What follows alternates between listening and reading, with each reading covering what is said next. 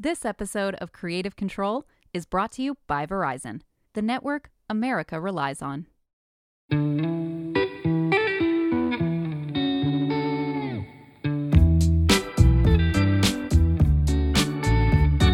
I have a question for you. How much are you willing to spend on the creators you love?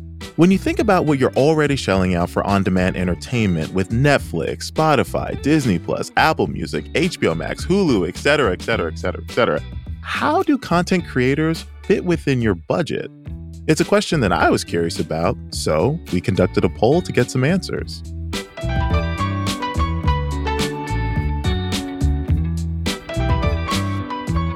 This is Creative Control. I'm your host, Casey Finey. Each week, I'll be unpacking the driving forces and people shaping the creator economy and what it all means for its future. To figure out how much you're willing to spend on content creators, we worked with market research firm Harris Poll. You can check out the full results online, but I wanted to highlight a few stats that really stood out to me. When it comes to more mainstream on-demand platforms like HBO and Netflix, 73% said they were subscribed, but only 20% said they were subscribed to creator-focused platforms like Twitch, Patreon, and Substack. Also, in the past year, more than 50% of people canceled a paid subscription to creator platforms, with 42% saying they'd rather just spend their money on something else, and 41% saying there wasn't enough content to justify a subscription. To help me unpack these results, I reached out to Anthony Alfaldano. Anthony is a VP of Sales, Marketing, and Insights at Fandom, which is a massive platform for entertainment fandoms. A few months ago, the company put out their annual State of Streaming report that dives into fan behavior and spending habits. So it was interesting to compare our results with theirs to get a better understanding of where content creators sit in this larger entertainment ecosystem. So to start, I asked Anthony straight up, what do fans want right now? Yeah, it's an interesting question. It's something that we've been digging into quite a bit because with all the choice that's out there right now for people, and with all of the platforms and all the different ways that you can get entertainment, in some ways, you've got this paralysis of analysis where people don't even know where to dig in. Like they just go back to home base and the things that are most comfortable for them. But I think I'm guilty of that. Oh, believe me, absolutely. The amount of shows that I just rewatch because I'm like, I'm just paralyzed. I don't know what to. I'm so afraid to start something new that I'm like, let me just like rewatch. I don't even know what to make for Hey Arnold or nights, something. let alone like what show I need to lean into or what game. Right. But I think we're also seeing the opposite happening, where when people find a thing that they love, they go all in. And I think from a creator perspective, that's one area that's really interesting that I found your research really interesting. It's, I find this person's perspective and I want more because they reflect my personality, because I identify with the way that they talk about the world or what they share. And that personal identification, that sense of identity, I think is a big part of what people are bringing to the table these days when they're making these decisions. Right. And, Fandom put out its second annual State of Streaming report earlier this year, and I have my opinions on what findings stood out to me, but I'd love to hear from you first. So walk me through some of your highlights from the study that Fandom put out. Yeah, absolutely. So I think what we were looking at in that study is something that's on a lot of our clients' and partners' minds, which is just retention. Choice absolutely has skyrocketed in the last few years. It used to be that you were choosing between Netflix, Hulu, and Amazon Prime. And then within about 12 to 24 months, we added Disney and Paramount and Peacock and Apple TV and. And then on top of that, you've got gaming subscription services and cloud-based gaming services. You've got services like OnlyFans and Cameo and Twitch Premium. And so the entertainment dollar is getting taxed more than it ever has. And we found that people certainly are leaning in and they're subscribing to more services than ever before. But there's this unrest bubbling just below the surface there, where, about 70% of the people that we surveyed are frustrated with how many subscriptions they need to keep up with their favorite entertainment. They hate the fact that I heard about this other great show. Now that's another $10 a month. 78% of those people are also seriously considering canceling the subscriptions that they're not actively using. And so there was this really interesting tension in our State of Streaming research that we did, where people were saying the thing that's going to keep me on your service is the depth of your content. your library, how much stuff you have for me. And then you ask them, well, all right, but why did you cancel? And they said, well, I watched everything I wanted to. It's like, all right, so we can have a million things for you to watch. Doesn't matter. Once you watch the 3 shows that you're into, you're going to go away. What do you glean from that? Because I find that really interesting, because I feel like the model for a lot of these platforms is like, okay, let's go broad with like, let's have a little bit of everything for everyone. And it sounds like what you found in your report is that like people just swoop in, consume what they want, and then they're kind of done with it. So is the answer like more niche streaming services? Like, because I know that there's a lot that like, there's like Shudder and things like that just like cater specifically to horror fans. And so I guess like what can you glean from that, from the people that are like, I only want what I want and then I'm out? Yeah. So we did a deep dive into why people subscribe to the services they do and all the different things that they ascribe to those services. Mm-hmm. And what we found was there's a lot of parity. No one really sees differentiation between the services, but the area that's most important in differentiating and keeping people locked in is genre. If I look at Disney's cornered the market on superhero content. They've cornered the market on sci-fi content. You know that if you subscribe to them, you're getting a certain type of product and it's going to be reliable. You'll get more Star Wars. If you like Star Wars, you're going to get tons of Star Wars. If you like Disney princesses and characters, you're going to get tons of that content. Netflix, really successful platform, but we've seen their subscribers drop off. And I can't tell you where they're really strong or where they're leaned in, right? I don't think they have as much brand awareness there. Now, they've made efforts to carve out niches around comedy, to carve out niches around anime. To me, they almost need to double down on some of those things so people really think of them for those categories, because there are those services that have done it really well. And then there are those services that just haven't been able to give people a sense of what they get from their subscription. All the money that these platforms have spent on recommendation engines, and it's still really like word of mouth and awareness that's getting people to tune in and getting people to subscribe. And where do you see social media and creators factoring into this landscape of more traditional entertainment? Yeah, I think it's very similar in the regard that like people want to know what they're getting. I think there's that initial spark of like, hey, I recognize that this is a voice that I really like, or that video is really funny. You start to watch it and it starts to become more of your frame of reference and something that you identify with. And so, yeah, I'll pay for the Patreon. I'll pay for the next level to get additional content. And part of that is just like, I like this and I think I'd like the additional stuff. Once they get in, a vast majority of those people, and this is backed up from your study, are saying, all right, well, there's not enough content in here for me, or I don't really like what was behind the wall. Like it's almost that not knowing what they're going to get by logging in. So you're going to get the initial bump of the subscriber. And then ultimately you're going to get someone after a month or two saying, all right, I can't be spending this much of my entertainment budget on this person because they're just not giving me the value that I get elsewhere. No, yeah, absolutely. And from our findings, that's one thing that really stuck out to me. It was like, that 53% of people said that they had canceled a paid subscription to a creator-focused platform like Patreon, Twitch, Substack. And the top 2 reasons were that they either wanted to spend their money on something else, or there wasn't enough content to justify the subscription. So it's like either you're boring me or you're not producing enough. In your opinion, like what do you think it takes to like not only build a fandom, but keep them around? It's funny because you talk about the difference between like the traditional creators and that huge infrastructure and all of the resources and research, and like they're not super great at it either, right? I don't know if you've been on social media when a new Marvel project comes out, or when like people just absolutely crush it. This isn't what I expect. They've lost the plot, right? So I think you're seeing the same exact phenomenon playing out at a bigger scale with some of these bigger properties. People signed up for a reason. They signed up because they find some sort of recognition. They signed up because the plot or the characters were meaningful to them in some way. And it's kind of like being in a long-term committed relationship, right? You're not the same person when you're done watching this stuff that you were when you started. You want the show to evolve in a meaningful way, or the channel or the content to evolve. You want to feel like you're going along on a journey, but at the same time, you also want that comfort of familiarity. And it's a really delicate tightrope walk for a lot of these creators to get through, right? Like, how do I be true to what people love about me, but also continue to deepen it and continue to offer new ways to experience and love the content. I am a comic fan going back 30 plus years.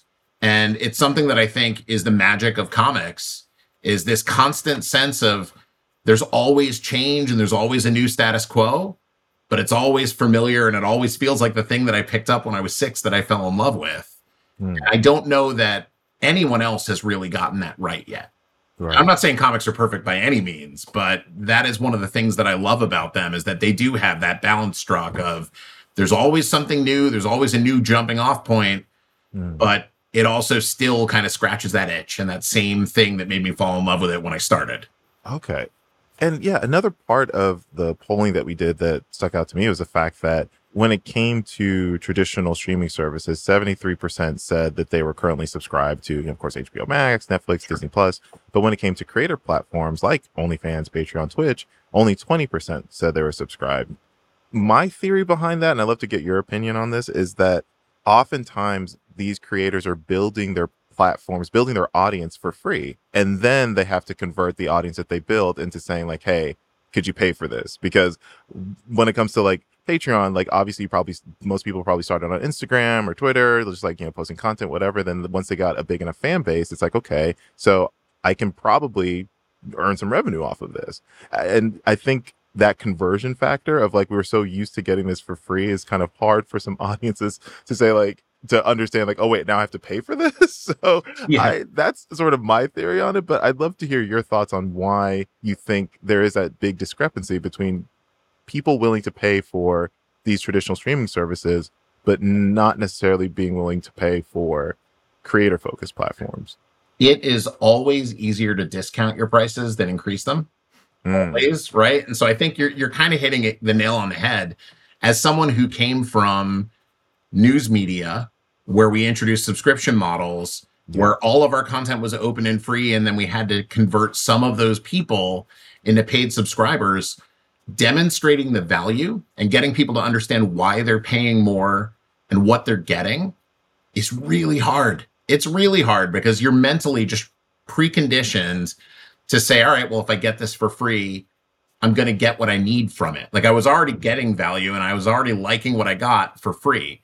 And almost if you put that value behind the paywall, it feels like you're taking something away. Creators need to get paid. Creators need to fund all the great work that they're doing.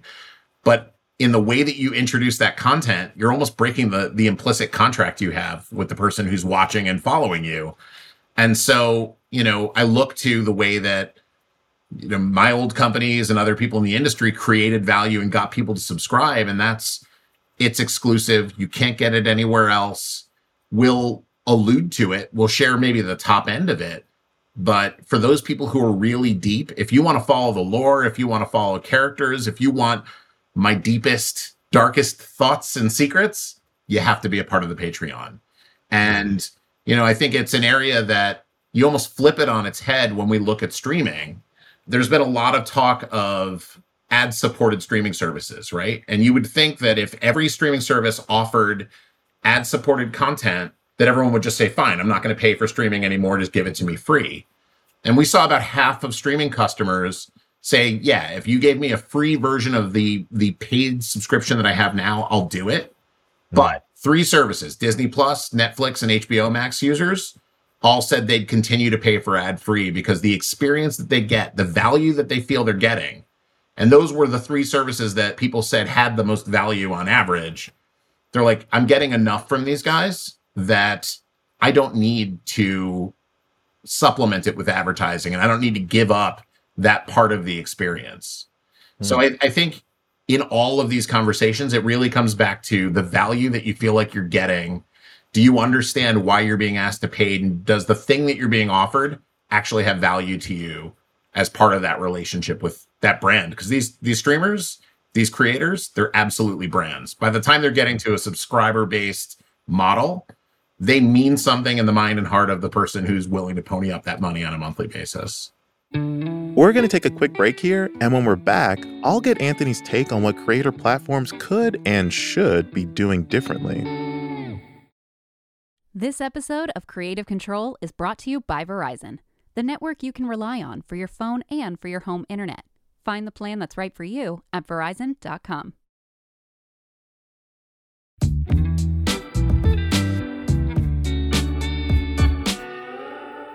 I'd love it if you just indulge me for a second in this this fantasy that I have of, I don't know if this is a good thing or bad thing, and I want you to weigh in on this, but do you see a possibility of, like, say, Patreon, for example, having a model like a Netflix? Like, you pay one price per month and you get access to all of Patreon's creators.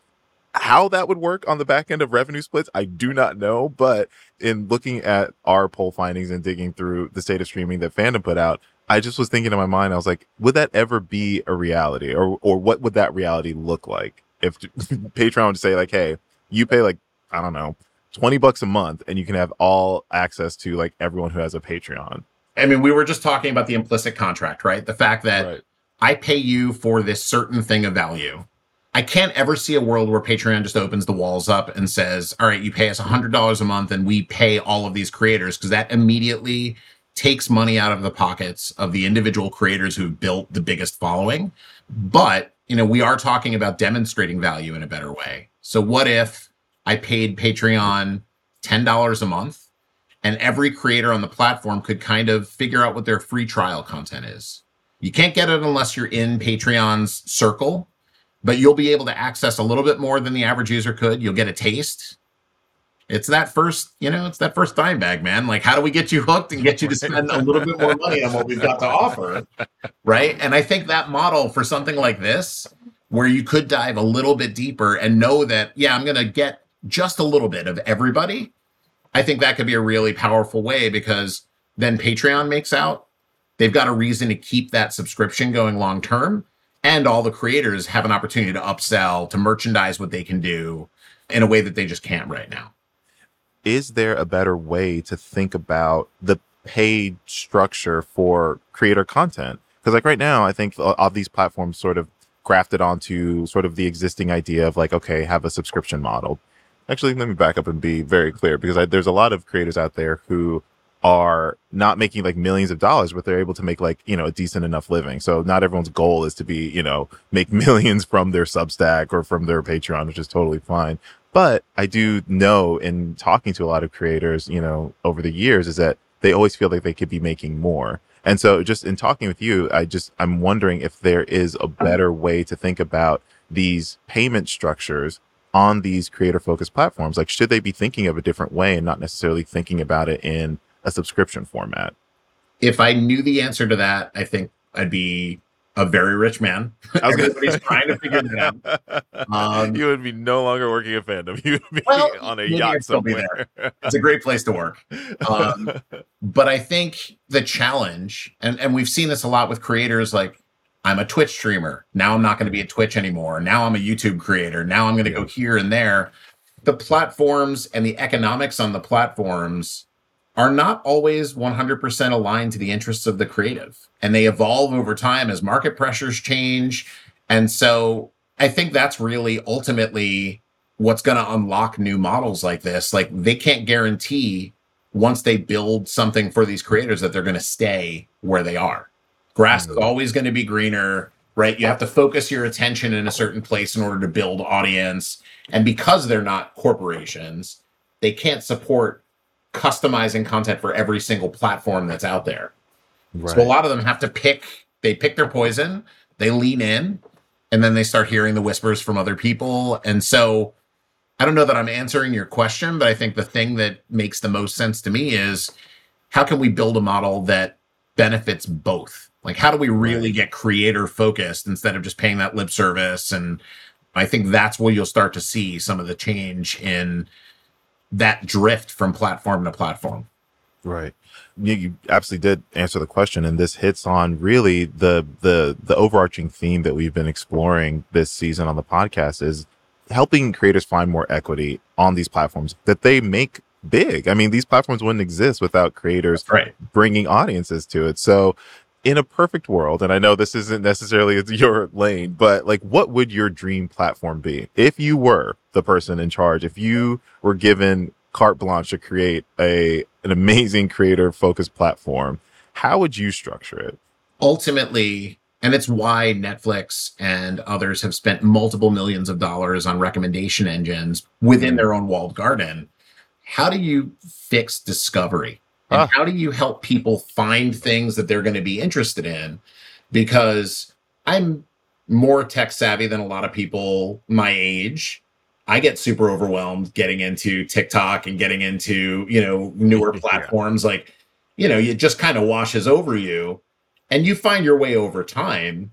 But I'm sure I'm not seeing the most relevant stuff. There's always an account that I'm finding that I'm like, why didn't I know about this a year ago? Why didn't I know about this person?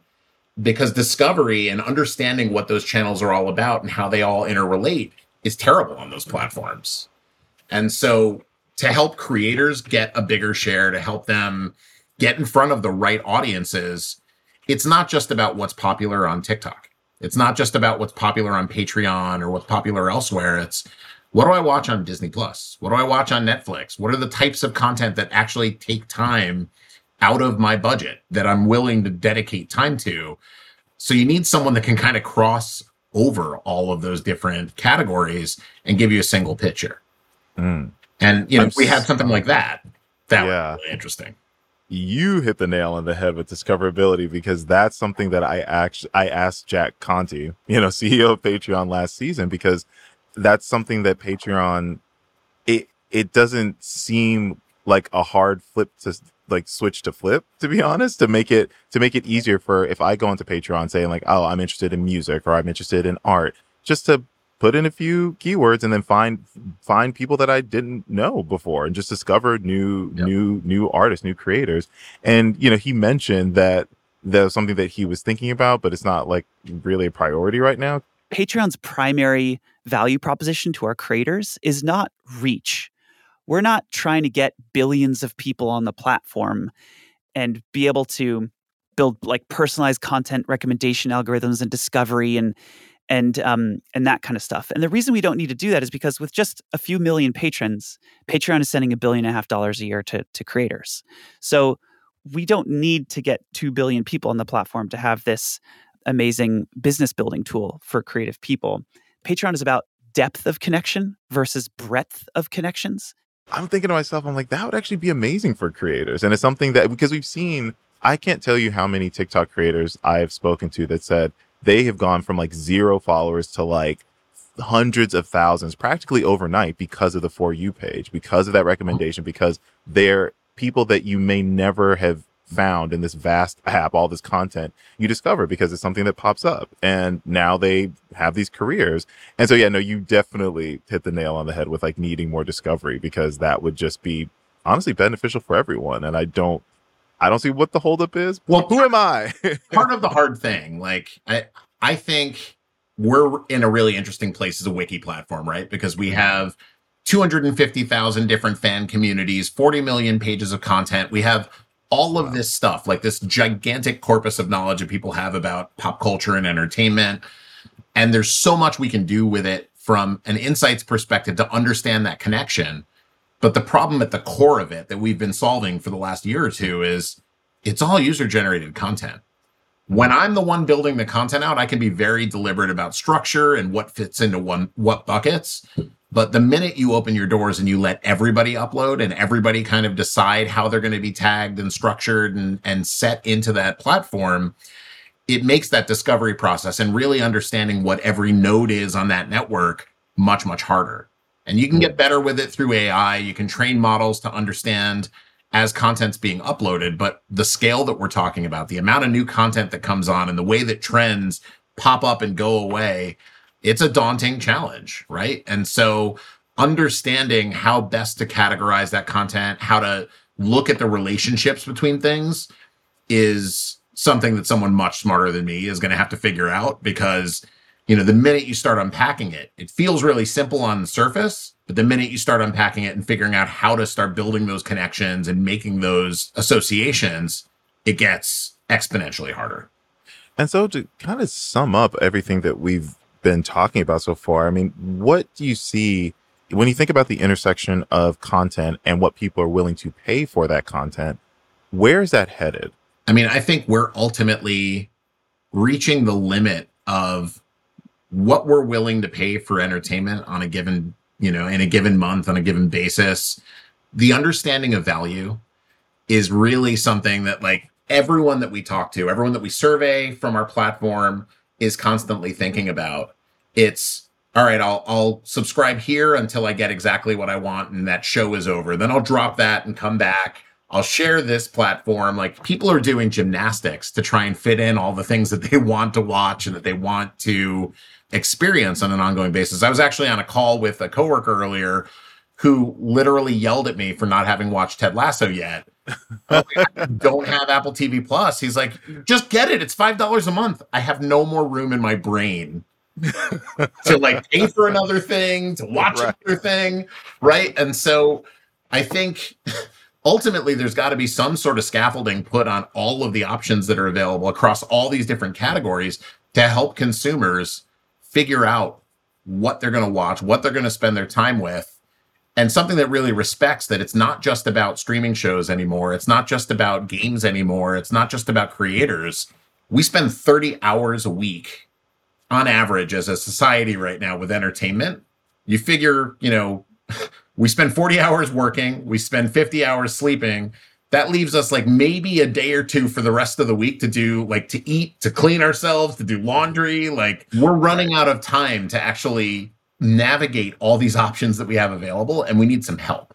I think ultimately there'll be a company or companies that come to the forefront that can help us better navigate all of the things that are happening across all of the entertainment that we want to consume, help us prioritize it, and figure out exactly where we're going to put our dollars and where we're going to put that time. Thank you, Anthony, for this. I truly, truly appreciate your time, and I want that prediction to come true. I think you've laid out a very nice future for all of this, and so we'll see if it happens. So, awesome. All right, man, I'm going to go watch Ted Lasso now.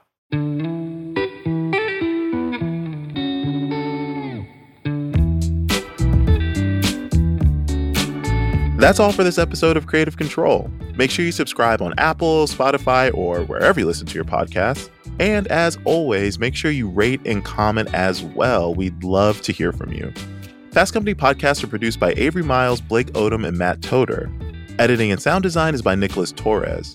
Our executive producer is Joshua Christensen. Deputy editor David Litsky provided editorial oversight for this episode, as well as Senior VP of Entertainment Scott Meebus.